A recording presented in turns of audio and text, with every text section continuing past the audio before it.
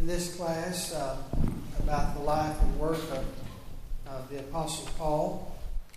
And we had last week begun discussing his first missionary journey. He and Barnabas, you remember, Barnabas and Saul set forth from Antioch of Syria, went down to the island of Cyprus, landing first on the eastern coast, Salamis, going through the island, ending up at Paphos, where they encountered a man by the name of Sergius Paulus. He was the proconsul of that place. Cyprus was a Roman province. There were two kinds of Roman provinces, senatorial and imperial. And the senatorial provinces were ruled by proconsuls. And that's why we read of that position at Paphos. Sergius Paulus. He summoned Paul, wanted to hear the word of God from him. And we also had been introduced to this magician, this false prophet, Elymas, who wanted to keep Sergius from the truth, wanted to hinder his becoming a believer. And of course we read about Paul smiting him with blindness for a time. In the 13th verse of Acts, now Paul and his company set sail from Paphos and came to Perga in Pamphylia. And John left them and returned to Jerusalem. The city of Perga is in Pamphylia, obviously, and it's located on the river Cestius, about 7.5 or 8 miles in from the ocean. And we don't know why.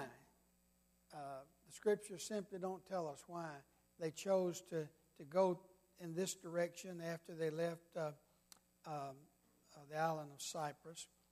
But notice this, and remember, in connection with his encountering Sergius Paulus and speaking to him the Word of God and Sergius Paulus becoming a believer, the statement is made, and Saul, who also was called Paul. And we made a couple of comments about that. This is the first time that in the Scripture that he is referred to as Paul.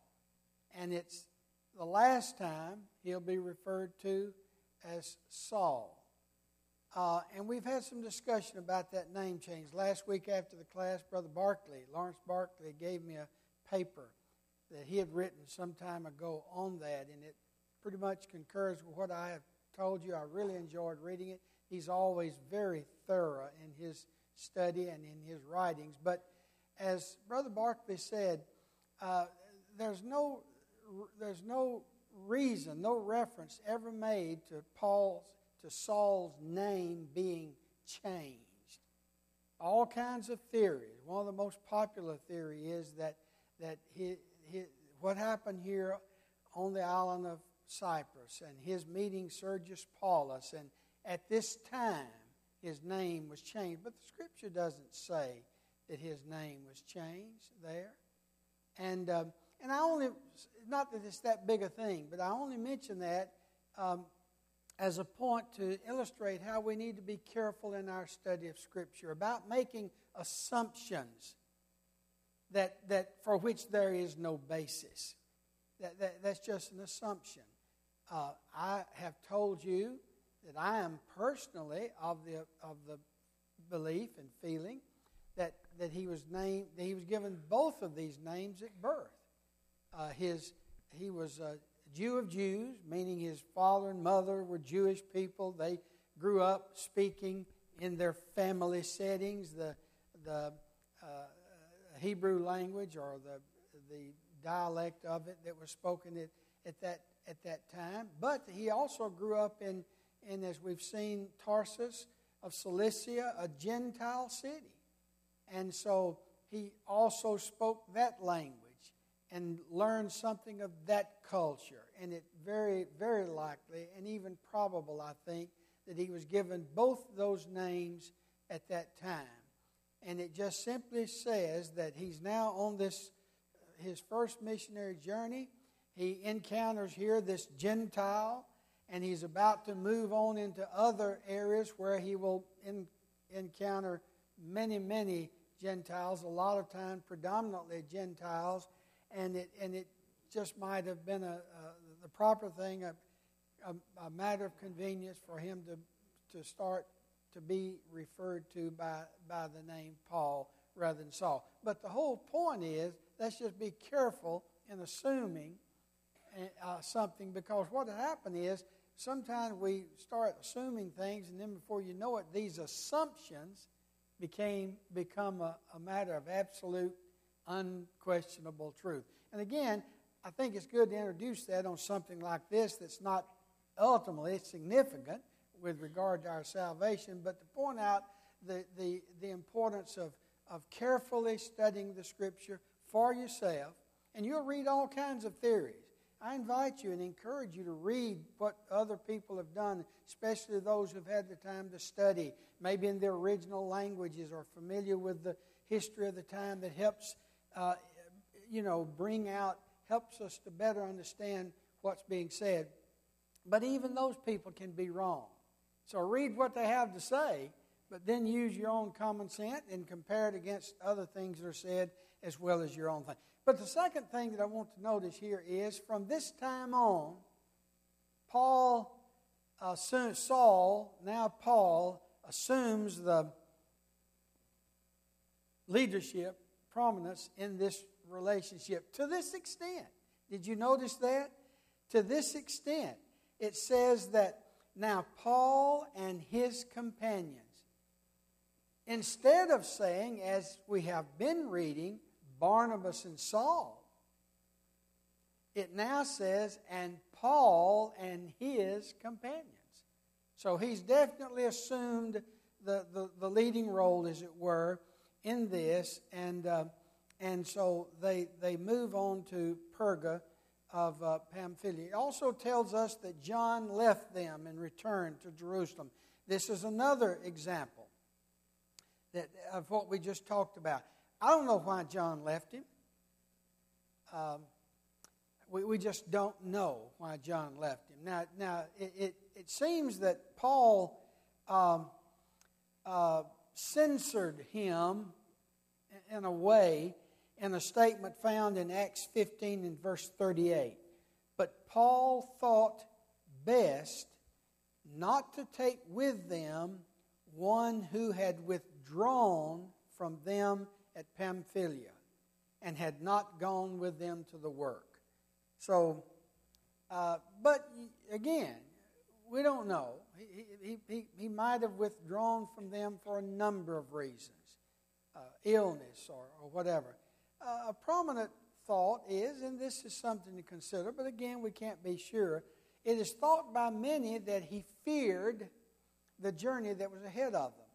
I read one or two commentators in particular who were familiar with those times and those areas, and one said that Paul and his company would never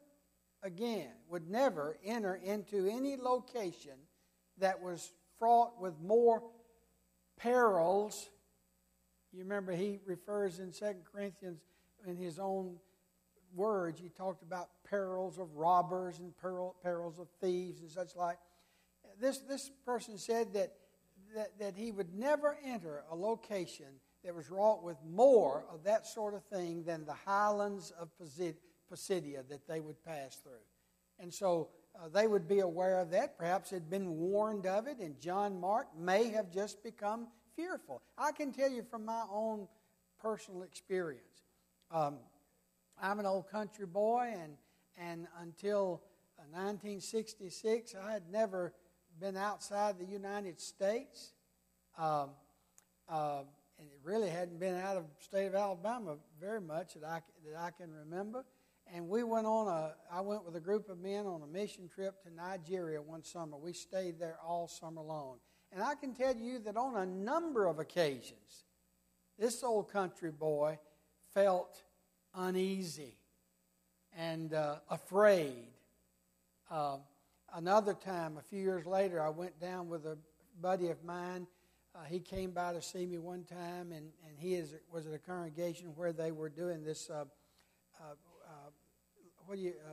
Bible studies through mail. Tommy, you and your wife, I think, used to. Yeah, huh? Yeah. And a lot of people had taken those things and filled them out. And a number comes to my mind. I believe he told me, said, Billy, there are 100 people there who've completed this course and are requesting baptism. And there's no minister there to go see them and talk to them. No, they knew of only 18 people on the entire island of Grenada. I'm talking about Grenada, and knew of only 18 people who were New Testament Christians that they knew of. So he got into my conscience, and we made plans, and we went down. And I don't like flying anyway, those of you who know me. And Grenada's a little old island, about 35 miles, or maybe 50 or 60 miles long and 20 miles wide or something. And we flew into this place, and I thought we were about to crash. Because all I could see, we were getting closer and closer, and all I could see was water. And just when I was about to panic, I began to see a little grass in the water, and then all of a sudden we touched down. But fearful. And so I can understand, perhaps, why John did that, but we don't know. We don't know why he turned back, but he did. Now, let's continue reading. Yes.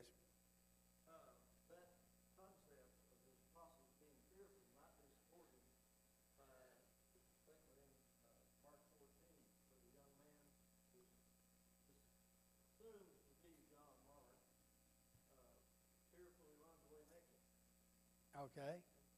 I hadn't thought of that. His nature. Yeah. Okay. Verses 14 and 15 of Acts 13. But they went on from Perga and came to Antioch of Pisidia. I don't know why they left. Nothing is said about them preaching in Perga.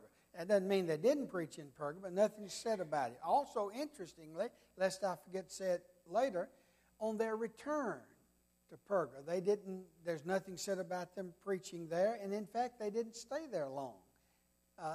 But went from there on down to Attala. So it almost suggests, again, be careful, but it almost suggests that that area was not receptive. And so rather than to wait in an area where there was little possibility of doing much good while waiting on the boat, they went on down to Attala. I don't know any of that, but anyway, that's interesting. But we do know that they went from Perga, came to Antioch in Pisidia, and on the Sabbath day, they went into the synagogue and sat down. And after the reading from the law and the prophets, the rulers of the synagogue sent a message to them saying, "Brothers, if you have any word of encouragement for the people, say on." Now this is interesting.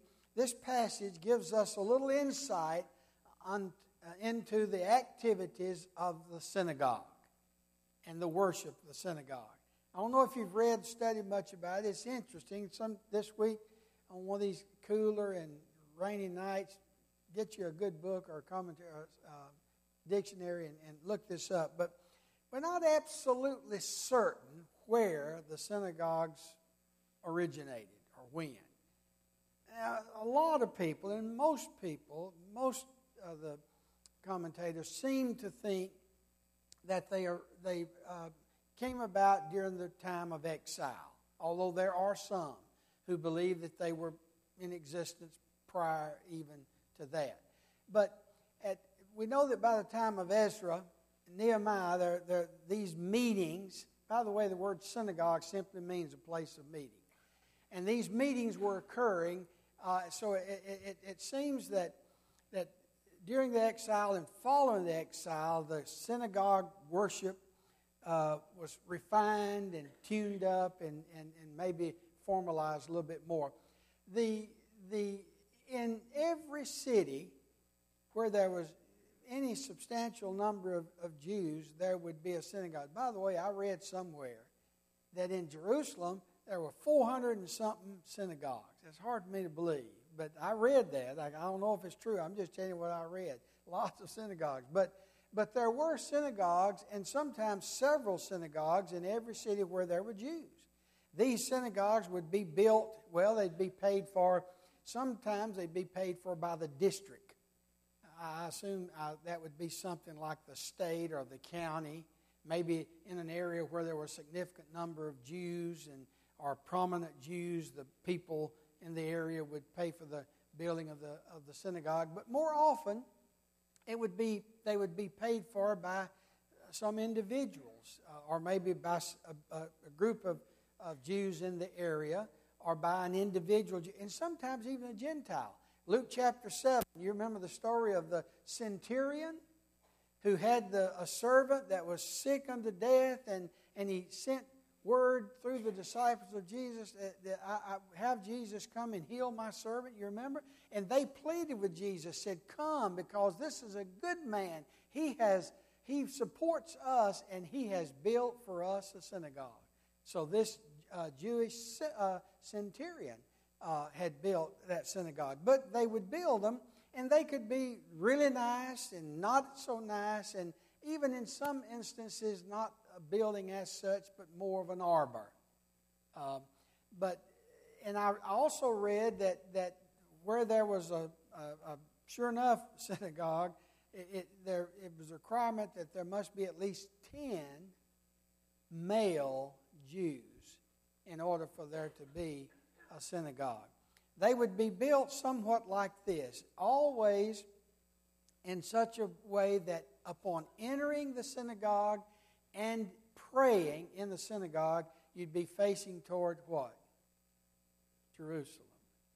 And at the front of the synagogue, which would be this Jerusalem end, is the way they referred to it, the eastern end of the synagogue, they would have the ark or the chest, similar to the Ark of Covenant, and where they kept the scrolls of the law and the prophets from which they read. And then closest to that were the chief seats.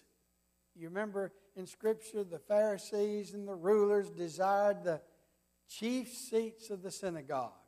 And most the men and women were separated. This again reminds me of Nigeria. When we'd preach in Nigeria, we'd go and visit these churches, and if it was, a lot of them had made their own church buildings out of mud stones and so forth.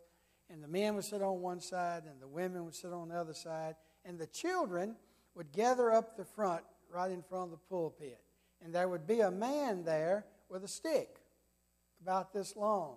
And if the children began to cut up, he'd just tap them on the head.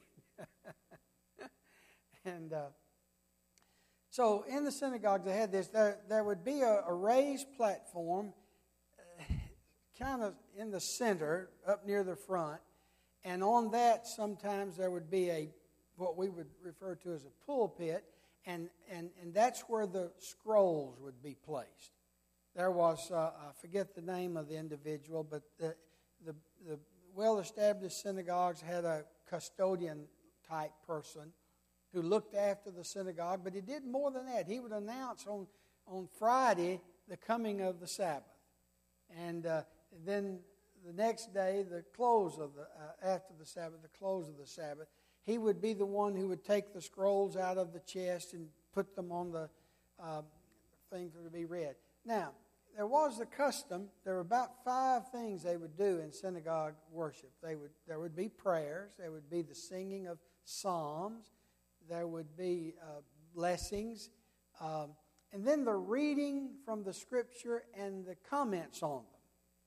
Nehemiah talks about give the sense of it, of what was read. So something would be read for Scripture, and someone would get up to give the sense of it, to explain it and to talk about it, somewhat like we do in a Bible study.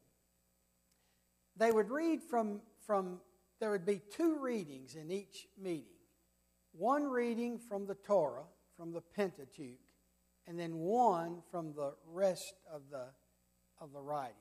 And some commentators think that we can be somewhat sure of when Paul and Barnabas was there, what time of the year. Don't know what year exactly, although remember now, we've said this trip was probably somewhere between the years of 45 and 49. Lasting most of that or part of that, 2 or 3 years during that time. One reading from the Pentateuch, one from the other. And the Pentateuch was divided up. Well, the Babylonian Jews divided the Pentateuch up into 150 sections. And they'd be read in that order. Somewhat like someone reading through the Bible in a year or in 3 years would read a certain... And then they'd start all over it. So they would go through the Pentateuch every 3 years. The other Jews, I forget how they were referred to, they would divide it up into 1 year. So every year you'd read through the Pentateuch. And so certain scriptures would be read at certain times of the year. And we can know what they were reading from because Paul, the one commenting, would always begin at the place that they had read from, see? So based on what Paul says in the beginning, we can know that they were reading that day from Deuteronomy chapter 1, about verses 30, 31, somewhere in there, because he makes reference to God putting up with them, nourishing them, or tolerating them, whichever translation you want, during the wilderness wandering. So if that's the case, then they were there on what would be for us late August or late July or early August in the year. Just kind of interesting to me to think about things like that because it helps to, I think, make it more real and whatever. So Paul,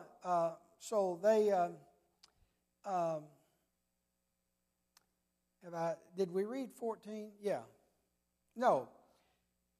Went in the synagogue, verse 14, and they sat down, and the reading from the law and the prophets, the rulers of the synagogue sent a message to them saying, brothers, if you have any word of encouragement to say to the people, say on. That was their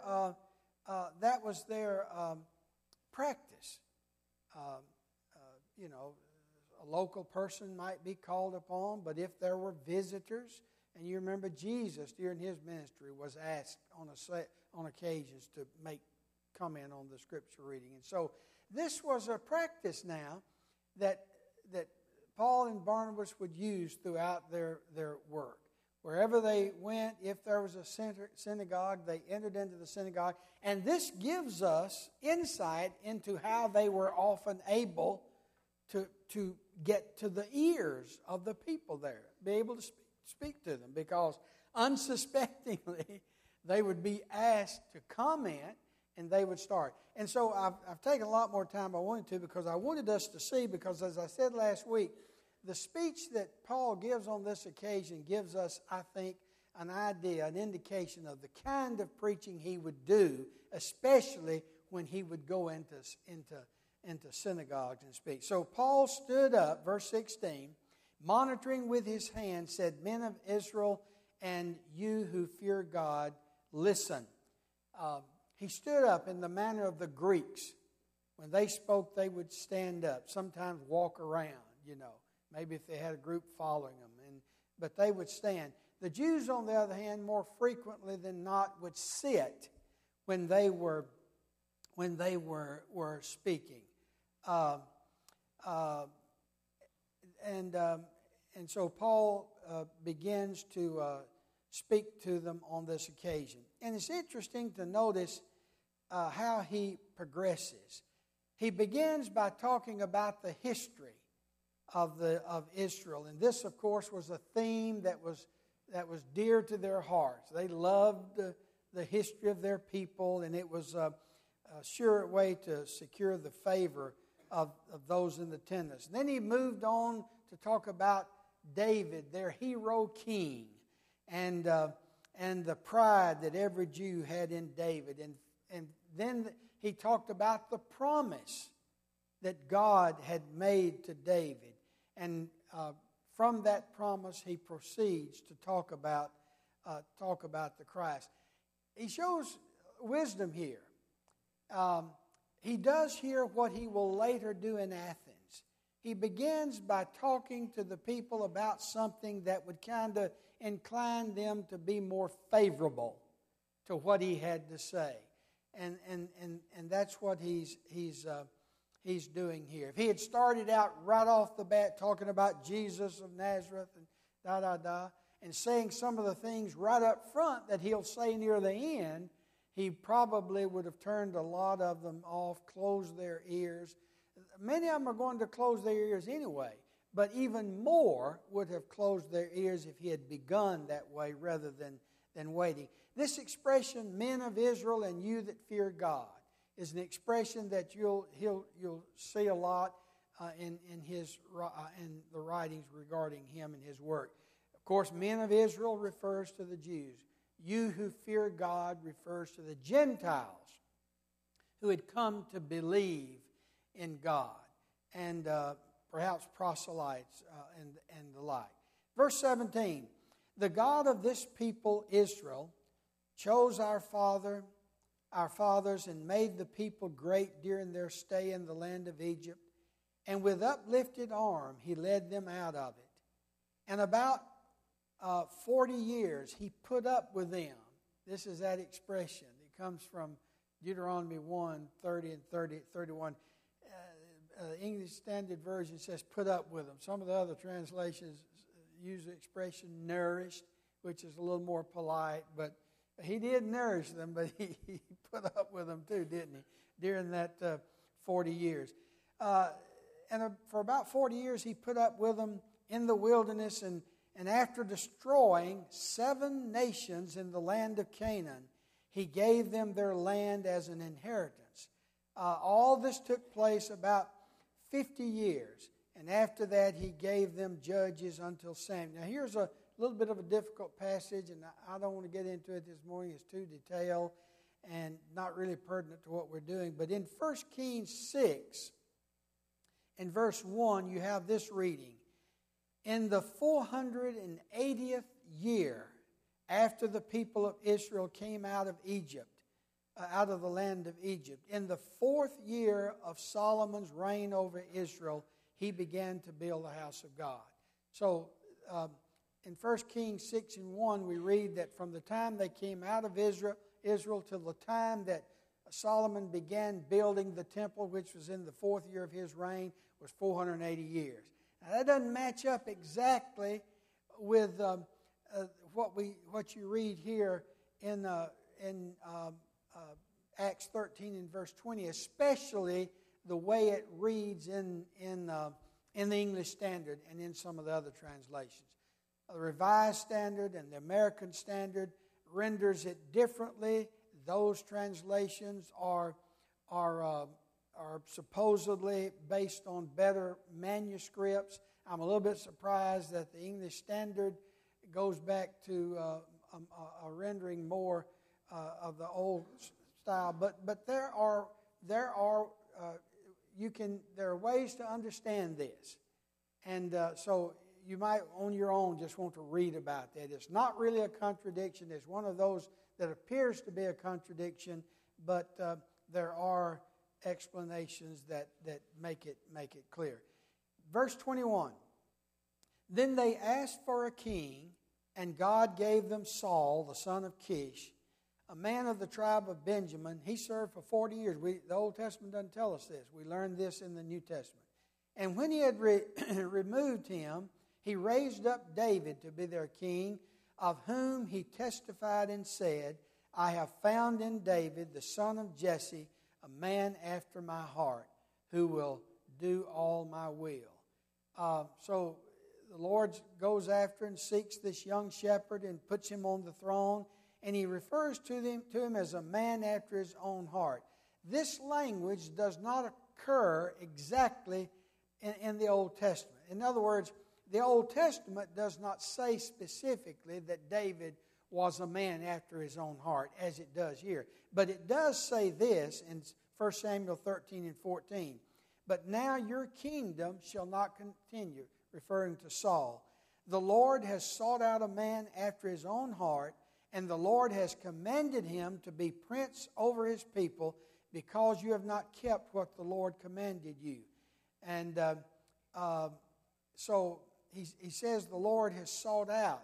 So he's saying here, Samuel said, the Lord is going to seek someone that's one that's, after his own heart. So he says that's what he's looking for. But he does not say, until we read here in the New Testament, that David was an individual who was a man after his own. It doesn't mean that he was perfect, of course, without mistake. But it does mean that he was, instead of being stubborn-minded and disobedient like Saul had been, he was one who would seek to do all the will of the Lord. Verse 23, of this man's offspring God has brought to Israel a Savior, Jesus, as he promised. So he's getting closer and closer now to the real object, to the heart of what he wants to say. He's talked about David, their great king, and he's now referring to the promise that God had made to, of the seed of David, raise up one who would be the Savior. Of course, those promises are found throughout the Old Testament, 2 Samuel, Isaiah, Zechariah, a number of places. So what he's saying is, he's going to bring this to a conclusion. This was the source of the most cherished hope that the Israelites had. For centuries, they had been looking for the Messiah, this promised Messiah, who would come from the stock of David. And so Paul is referring to that, and now he's going to hone it in even more. Verse 25. And John was finishing his course. He said, I left out a verse. Verse 24. Before his coming, John had proclaimed a baptism of repentance to the people of Israel. And as John was finishing his course, he said, what do you suppose I am? Or who do you suppose I am? I'm not he. No, but behold, after me is one coming, the sandal of whose feet I'm not worthy to untie. So he brings in John. First, he refers to his ministry of preparation, preparing the way for the Lord. But then he concludes by referring to what he said specifically about the coming Messiah, that he actually said that the one who comes after me, I'm not even worthy to tie his sandals. This, of course, is a reference to the Messiah. Then verse 26, he kind of briefly steps away from his line of reasoning. Brothers, sons of the family of Abraham, and of course they love this to hear this. You remember, these are the people who thought that just by virtue of being children of Abraham, they were guaranteed a place in heaven. So, brothers, sons of the family of Abraham, and those among you who fear God, to us has been sent the message of this Savior. It seems that he detects some favorable emotion in his hearers at this time, and maybe sees some sympathy on their part toward the message that he's been speaking. And so he steps aside just a bit and speaks to them in this very warm way about their ancestry and of the promise. But he gets right back in the next verse to what he was aiming for.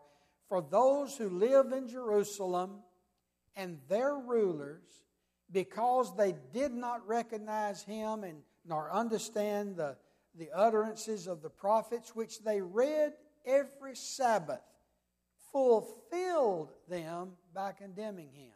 So now, as we talked about a while ago, what they did every Sabbath in the synagogues, they would read from the Scriptures. But even though they read from the Scriptures, they didn't accept what they read every Sabbath, but instead it reminds me of what Jesus said in John 5, verse 37. You remember what he said? You search the Scriptures. Anything wrong with that? For in them you think you have eternal life. Anything wrong with that? Isn't eternal life, the way of eternal life, to be found in Scriptures? But they testify of me, and you will not believe me. So they read the Scriptures, but they didn't accept them, and didn't understand them, didn't accept them, and they rejected him and condemned him. And though they found in him no guilt worthy of death, they asked Pilate to have him executed. And verse 29, and when they had carried out all that was written of him, they took him down from the tree and laid him in a tomb. So, not on that Jesus was the Messiah was well documented. It's what he's been saying here. And then he goes on to talk about how that what they did with regard to Christ was a fulfillment of the Old Testament Scriptures. You may notice here an interesting thing, just a little tiny thing. It says in the latter part of verse 29, and they took him down from the tree and laid him in a tomb. Notice no distinction is made between those who put him to death and those who took him down and put him in the tomb. Who took him down and put him in the tomb? Joseph and Nicodemus, friends of Jesus. But no distinction is made between those who put him to death and who took him. What does it mean? It probably just simply means this. They did take him down, but they did it with the approval. They had to get approval, you remember, from authorities to do it. And so, in that sense, it was all done for them. Not that Nicodemus and Joseph were part and parcel to that, but it was just all a part of his being put to death. Now the speaker proceeds to the climax of his argument. And he talks about a proof of Jesus' messiahship, which is more conclusive, if that's possible, than what he's already said, than what he talked about the fulfillment of prophecy and the testimony of John the Baptist. Verse 30, God raised him from the what? From the dead. And for many days he appeared to those who had come up with him from Galilee to Jerusalem, who are now his witnesses to the people. In his letter to the Corinthians, what we know as the 1 Corinthian letter, chapter 15, he will categorize or list, you remember, those to whom Christ appeared after his death. The apostles 2 or 3 times, those on the road to Emmaus, and 500 people at one time, and last of all, he said to me, number of appearances after his resurrection. And he said all these people are still witnesses, telling people, witnesses to the fact that he was raised from the dead. And we bring you the good news that what God promised to the fathers, this he has fulfilled to us, their children, by raising Jesus. And also it is written in the 2nd Psalm, you are my son, this day have I begotten you. I've said this before, and I just don't think it's possible for us to fully understand and appreciate how one in that day and that time would feel to hear these words. And this he has fulfilled to us in Christ. In other words, what he's saying is this Jesus, this Christ, this Jesus of Nazareth is the fulfillment of Old Testament prophecies. He's the fulfillment of the promise made to you through David. He's the long-awaited Messiah. And so he comes to that point. He's the realization of your most cherished hopes. This expression, today I have begotten you, has caused a little concern for some commentators. This expression, begotten you, they think couldn't refer to his resurrection, and so they refer to this, and also the raising up that was mentioned prior to that as referring to his incarnation. But that's not the case at all. It most certainly, in a number of places in the New Testament, the expression is used to refer to his resurrection. In Hebrews 5 and verse 5, Paul said, Christ glorified not himself to be made a priest, but he who said to him, Thou art my son, today I have begotten you. All right, there's that expression. And he's using it with reference to Christ and his becoming a priest. But as Christ could not be priest until after he died as a victim and was prepared to enter heaven with his own blood, this has to be a reference to what? To his resurrection. Because Christ could not be a priest prior to that. Well, there are many other passages that we could refer to as well. He's called the first begotten from the dead. He's referred to as the firstborn from the dead. And so the concept of my begotten son is not referring to his resurrection, is not opposed to Scripture. Verse 34. I know the bell's fixing to ring again. And as for the fact that he raised him from the dead, no more to return to corruption, he spoke in this way, I will give you the holy and sure blessings of David. Therefore he says also in another psalm, you will not let your Holy One see corruption. For David, after he had served the purpose of God in his own generation, fell asleep and was laid with the fathers and saw corruption. But he whom God raised up did not see corruption. Paul knew that some would say that this reference about not seeing corruption maybe it refers to David himself. But Paul here, just as Peter did in Acts 2, reminds them that after serving the purpose that God had raised him up for as king of Israel, he died and he was buried and his body did see corruption. But Christ was raised from the dead and did not see corruption. Well, probably as much time as we'll be able to spend on that, but I wanted to kind of look at it so that we would have, because as we continue our studies of Paul and his travels, we'll kind of have in mind the kinds of things that he would probably say, especially when he was addressing a Jewish audience. And two things. Some would be wonderfully happy, thrilled to hear that the promised Messiah had actually come, that their long-awaited hopes were now realized. They would be overjoyed. They would be receptive. We're going to read about that next week. While others would thrust from them, and that's a quotation of the 46th verse, some would thrust from them the Word of God and judge themselves by so doing to be what? Unworthy of the gospel.